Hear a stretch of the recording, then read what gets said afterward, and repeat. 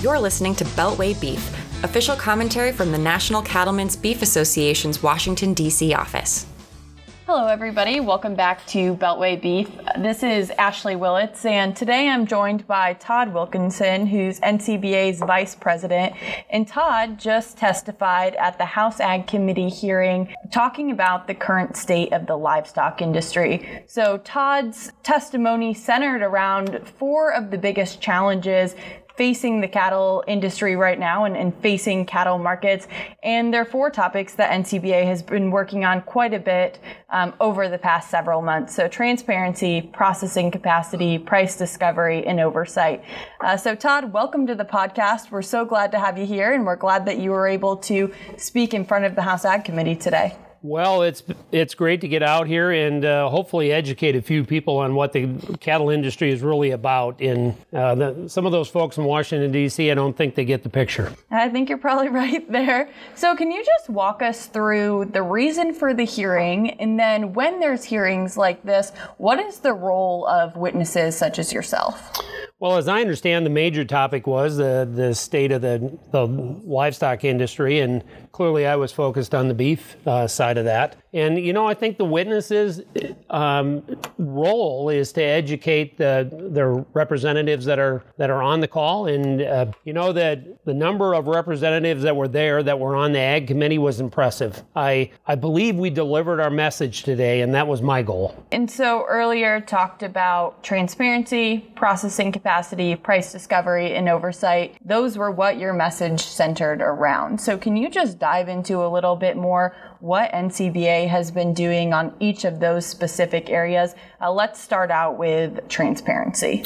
Well, you know, transparency, a lot of it comes through LMR. And the reauthorization of LMR. And you know, what I tried to stress on that issue was the need for some changes to be made. And I think cattle producers across the country are asking for some of the confidentiality requirements to be reworked so the cattle producers in Colorado can know what's being paid out there. You know, I don't have all the answers. I'm just saying that from the producer's perspective, what we want to know is what's being paid out there. And we don't want everything behind this cloud of confidentiality. The more transparent we can become with the markets, the better our producers have the ability to negotiate a better deal.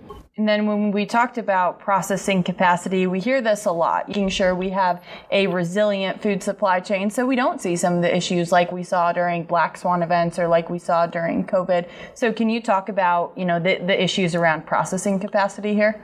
Well, I think the message that we tried to deliver today was that processing capacity, if we can increase the processing capacity, we're going to take a leverage away from the packer. And any time that I can do something from my perspective that's going to put me in a better negotiating position, that's what I want to do. And so as a producer out there, you want to be able to negotiate the best deal with that packer representative that's coming on your place. And when you've got a major glut of cattle going through a fairly small funnel, it puts you at a negotiating a discount, for lack of better terms. And what you're able to do, if we can increase the amount of processors that are out there, we're going to take leverage away from the packer. And ultimately, isn't that what we want to do, is take leverage away from the packer and put it back in the producer's pocket? Absolutely. And then when we're moving on to, you know, price discovery being the third thing that you focused on today,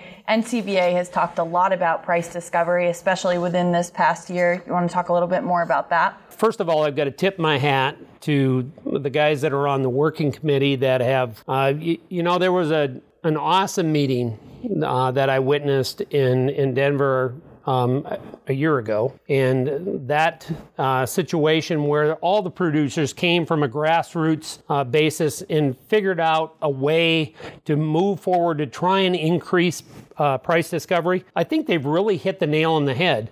And I again, am going to give those producers a lot of credit because they have increased price discovery.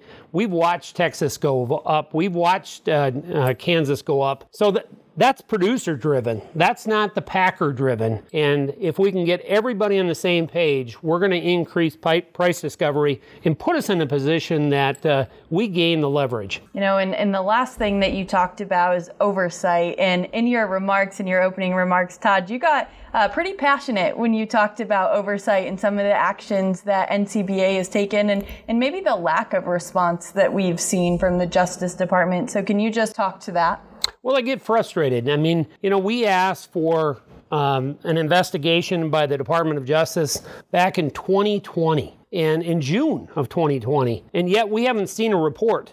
If something's going on out there that is harmful to our producers, we need to know that. And I simply don't understand how we can be sitting here over a year and 3 months later and not have a response to that marketplace inquiry. We need the Justice Department to get done with their work and tell us what the results are. The producers of America are asking for a response, and that's all we're doing is trying to push the point for the producers out there. So certainly a lot to talk about during the hearing, and one of the things that you just continuously stressed was that we can't have a one-size-fits-all solution. And, perhaps that's what other folks in Congress are thinking that we need. But can you talk about, from your perspective and NCBA's perspective, why a one-size solution is just not going to work? Well, the biggest issue is when you deal with the government coming in and mandating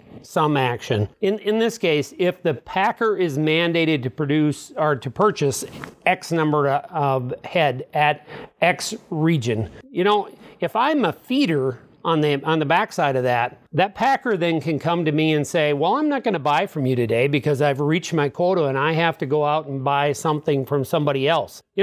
So we're targeting the packer, but who we're impacting is our feeders and our cow-calf guys, and I'm afraid of a boomerang effect, and we're going to put more bullets in the quiver of the packer. And frankly, I want to take every bullet or arrow I can take away from that packer that I can. I'm not a packer fan. I'm a cow-calf fan, and I'm a feeder fan. Todd, it is certainly clear that you are fighting for cattle producers here in DC, and I think that one of our most important tools as NCBA is to have the actual voice of producers who are on the ground doing this every single day and making a living in this industry speak on behalf of producers during hearings like these.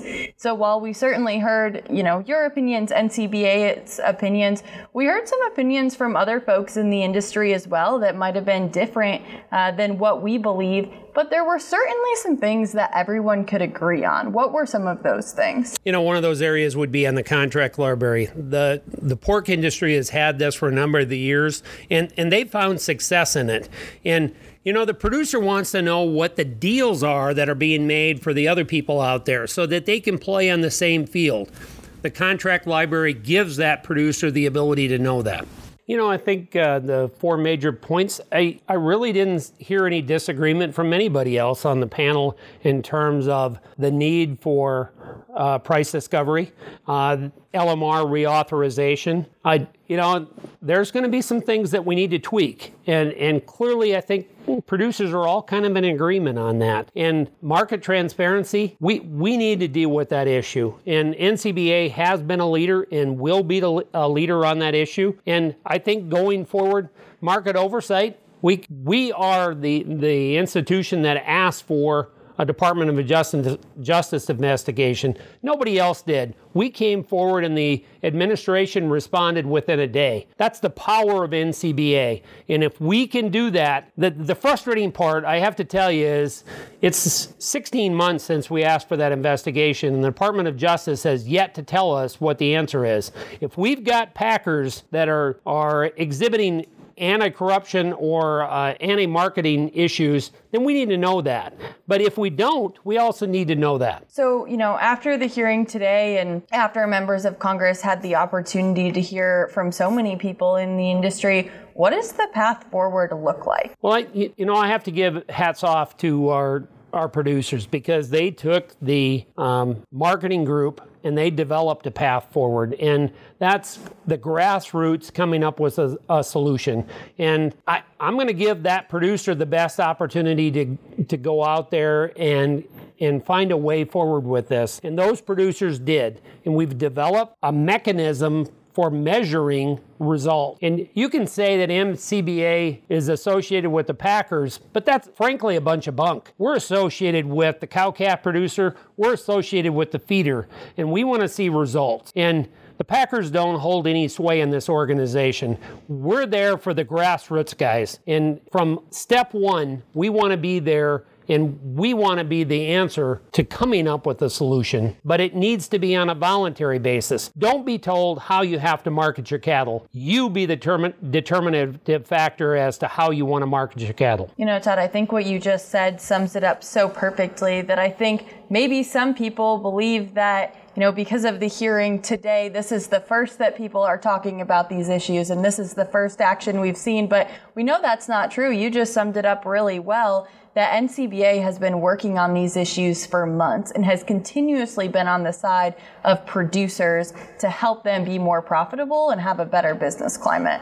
Well, and it's really true. And, you know, I don't want to sound like we're tooting our horn, but frankly, we're the guys that dug in, and the guys that are on that group have dug in and tried to find a solution. You know, you can talk about all the other issues out there, and you can say this negative and you can say that negative, but unless you're in there trying to come up with solutions, then don't complain. And the NCBA is trying to come up with solutions. So we're the leader in this industry, and we're there for a reason. And I got to give hats off to those producers that have been in the trenches trying to make this thing a reality. Now, while this hearing focused mainly around livestock markets, specifically cattle markets, really, a couple of things came up that, you know, I feel like, Todd, you have talked about lately, and I know that they are near and dear to your heart because they're, you know, some big issues facing cattle producers, and one of those is taxes. So can you just talk about how that came up at today's hearing? Well, I have to tell you that I made the response today, and I'm going to stick by it, that Secretary Vilsack's comment that the